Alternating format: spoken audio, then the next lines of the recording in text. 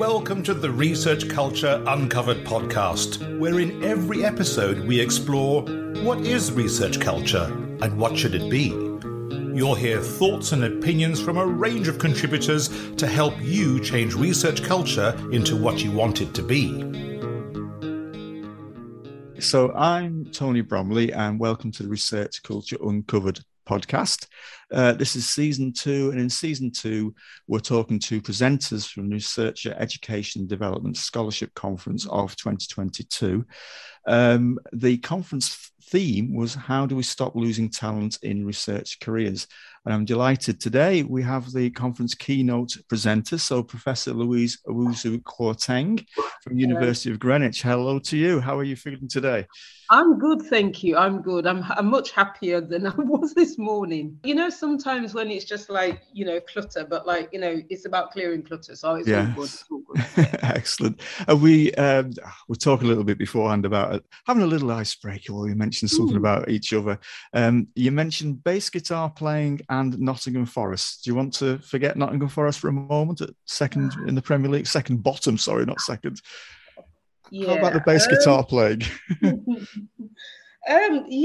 So I'm not the best at playing it. I mean, what it is that I'll pick up tunes really, really quickly. I can't read music, I learn it by ear.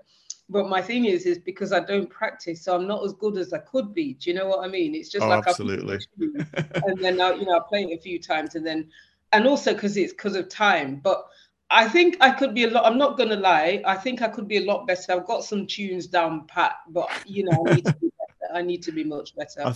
Forest, I mean, it's okay. I can take it because sometimes where we start isn't always where we're going to end up. So, I was very, very, very pleased the day that they got promoted. It was the day before my birthday, which was just fantastic. Excellent. But, we just need to win a few more matches. I think there's probably some metaphors in what we've just described about practice and keep trying and all these sort of things. Let me come to the main content of what we were going to talk to you about today. The keynote presentation, your title was Our Expertise is Going to Waste, Reflections on Disengagement of Women and Students from Marginalised Groups in Research Activity. Now, in the abstract for the presentation itself, you did pose a couple of questions, and that's what I wanted to focus on if we could. And of course, they're not small questions, as it were. So one of the first questions that you posed was, how do we redress the balance to ensure that there is equality in terms of opportunities for research? So where, I kind of saw there's a broad thought, where would I start? So where do we start with that question, do you think? Okay, so I think one of the things is, first of all, looking at what it is that people do. So, I mean, when I talk about marginalized groups in this context, I'm thinking of women, people who identify as women, and also people from minority ethnic groups. And when you look at the research, a lot of it tends to show that, these people, us, because, that includes me as well. What we end up tending to do is we end up doing a lot of kind of like pastoral care, which, I think this is what we're very, very good at. But the thing is, because we are doing so much of that, this means that we're maybe not doing as much as the other things that we need to do in order to progress through the academic system, if that's what we want to do. All right. So, I'm just thinking, for example, in terms of personal tutoring. I know in my own experience, I remember at one point having like 71 person, which was more than a lot of people. And, I was trying to balance it with lots of other things that I was doing. So you were tutoring 71 people at the same time? Yeah. Right. It was a lot. And the thing is, I didn't mind it. I'm always happy to give support to the students, but it was a lot. And, what tended to happen was, the students tended to gravitate towards me. And I noticed this happened with a lot of other females as well, because we'll give them the time. So I think what needs to be done is we need to probably have a little bit of a mapping thing to have a look at what people's workloads are. I know they say that they do it, but something is going wrong somewhere. look at all the things that are being done, and then just see where the breakdown is. Are people being given enough time to do the research? And if not, how do we redress that? Okay, so that's what I would do, to be honest. That's how I would kind of do it. If we're talking about sort of like Black and minority ethnic or other marginalized groups, I think this even starts before they get into academia, because when they're at school, for example, a lot of people are told, like if you belong to a marginalized group, chances are it's going to be that you might be told, oh, not to go to university, or like higher education isn't for you, or for whatever reasons. And this is because of low expectations.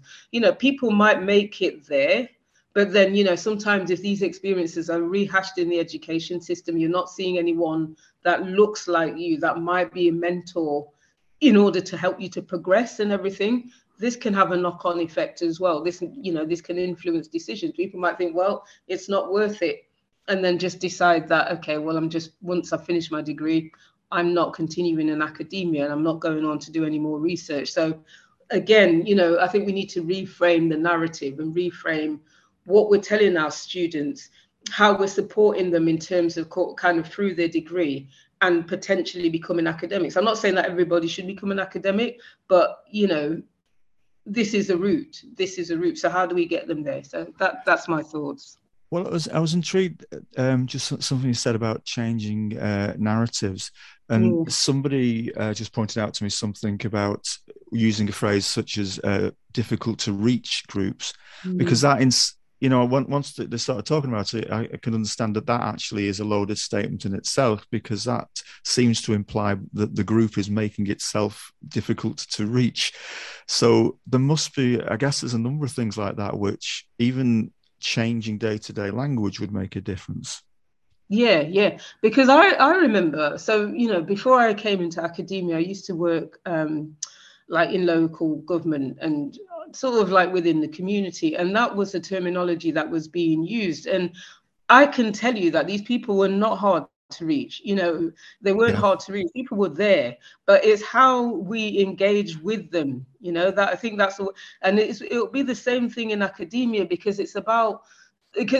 again, sort of like labeling people hard to reach, as you said, it's almost like you're putting the blame on them for not engaging. But sometimes it's not that. It doesn't work like that. It doesn't work like that at all. People want to be engaged, but like if people, like if they're sort of being given a negative narrative, or they're buying, or tutors or whoever's buying from sort of like societal narratives about these groups, and then just having these low expectations of them, then of course, like people, they're just going to want to distance themselves. But I think I think labeling people as hard to reach, I don't think that's the one, to be honest. Well, it suggests for me that, in a sense, there's a laziness there, that actually you are the one that's hard to reach. So I don't need to modify my behavior. It's you that's hard to reach. Just moving on to the second question you posed in your abstract, which I was just a really interesting question for me to think about. You said, do we need to relook at what counts as an expert in higher education? So do we indeed need to relook at this? Yeah, because I think, well, first of all, because I teach a module, and it's called Education and Social Formation, and we were kind of looking at what constitutes not correct knowledge, but like acceptable knowledge, right? So when you think about it, you think about the fact that, like, for example, there's lots of different levels here. So subjects areas, like things like STEM, okay, social sciences and humanities, not regarded as much. So there's that aspect of it. But then also, even when we're talking within sort of like social sciences, etc., like there are certain areas, there's some really like specific areas of expertise that, like that might not be considered as valid or valuable. Or like, for example, if people do a lot of work around pastoral care, as I've said before, you do tend to find certain groups doing that. Why, if they like doing that, Why is it that, this can't be turned as a form of, this can't be valued as a form of kind of like past, as a form of expertise? Why can't it be valued a lot more? Because I don't feel like it's valued enough. Do you know what I mean? It's seen as something that is expected, but then it's also not seen as something that is valued enough. So I think that, people are very, very good at this particular area. Why not help them to sort of like, develop their expertise and then use that as a framework for expertise so that it's teaching other people? Because I mean, I know that, for example, in our university, one of the things that our vice chancellor is very, very keen to do is to, obviously it's about making educational experience very, very positive for students and trying to make them understand, give them that sense of belonging, give them that sense of home and stuff like that. But that sense of belonging is created by the support that is being given to the students. So like, how do people with that level of expertise use that to make policies and, to use that in their research or use that in any other way to make things better? Do you see what I mean? Yeah, absolutely. There was yeah. I can't remember the full details of it, but I think there was an article recently in the media that they described. It was in business context, I think, but they said people doing business housework. So, and also that women were more likely to be the ones doing the business housework, as it were, and it wasn't valued in the same way. And it's that sort, I think, kind of sort of metaphor that you're talking about, and why we don't value it. Yeah. I mean, I'm also sorry to no, it's okay. No, carry on. Reminded of I think it was Sylvia Walby. I mean, this is like back in the day. She was a Marxist feminist. I remember looking at her when I was a sociology student, and she was saying how, when you actually look at the work that women do, not just in the home, but like, it's largely in the private sphere, but in a way it can be applied to the public sphere as well. It's not valued enough, and if we were to start getting paid for the work that we do in those areas, I mean, I guess we could be really, really rich. So I just think that, okay, it should be valued more. It should be valued more financially, but then it should be just valued more in terms of like, expertise. And I think that's going to take a very, very long time before anyone recognizes how important it is. But it is important. It really is.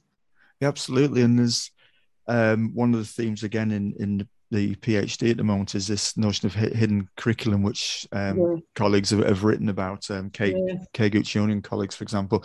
So, and I think that may also be a similar type metaphor. There's hidden. Well, it's not hidden because when you're tutoring that many people, as you said, 72, whatever it was, it's not hidden from you, but it's hidden from expertise or what we value as expertise. Yeah. I mean, it's not only is it not hidden from me, but because it's done and because you're doing it. I'm not saying that it's hidden from others, but it's almost, again, it's not always talked about. I mean, this isn't just in relation to my own experience, but like, it's just not talked about anywhere. Do you see what I mean? So I think, so it is. And also, going back to the fact that there needs to be more value. I mean, I think about the emotional labor that it's costing, and it's not always sort of recognized. There's a whole load of, Arlie Hochschild, she writes a lot about emotional labor, and I think it can be applied in lots and lots of contexts, including in academia. Yes, absolutely. I'm just moving on to actually the third question that we had. I think we've started to touch on, so just be interested to see if there's anything further you wanted to add. So as well as looking at what counts as expertise, you also said we should reconsider what is seen as valuable work in this context. So we kind of touched on that a little bit. Was there anything you want to add on what is seen as valuable work? Yeah. Do you know what? I mean, I think there's a wider question here or a wider issue, because like, you think about the fact that the education system, not just universities, it's becoming marketized, right? Yes. No, it's not becoming, it is marketized, right? So, you've got these league tables and everything, which is creating lots of issues, but, like it or not, it's there. So I think that in order to be able to, if it's there and it's something that we've got to work with.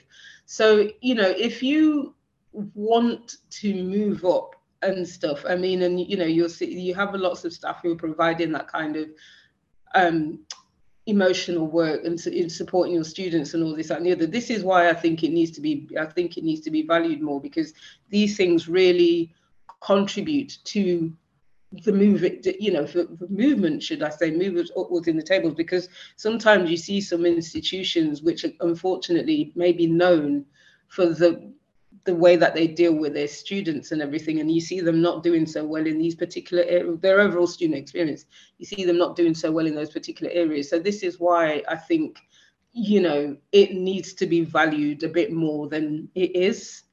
Yeah, absolutely. I guess this is the DORA work as well, in terms of how you evaluate research environments and our education in general, to shift it away from we've had many years of numbers counting, haven't we, for how many papers, how much money, that sort of thing. I mean, and I think the thing is as well, sometimes it's not good for people to be, because I mean, first of all, people need the time to be able to do these papers, but then on the other hand, you don't want to be churning out a load of papers that aren't of any good quality, because that's kind of soul destroying. It's probably better to have time to write a few really good ones and things that your expertise in, and something that you can develop and whatnot, than to be churning loads and loads and loads of rubbish. Yeah, absolutely. I'm just conscious I think I said that we'd speak for about 20 minutes or so, and I think we're nearly there. So I just wanted to pull things together, and just by way of summary, you've mentioned a number of things as we've gone through. For our listeners, one or two particular things that you'd like people to remember or take forward with them? We've talked about how to redress the balance inequality. I mean, are there one or two things even any one of us can be doing on a day-to-day basis, or think about things that would make collectively some sort of difference? I just over to you in terms of what messages could we take forward?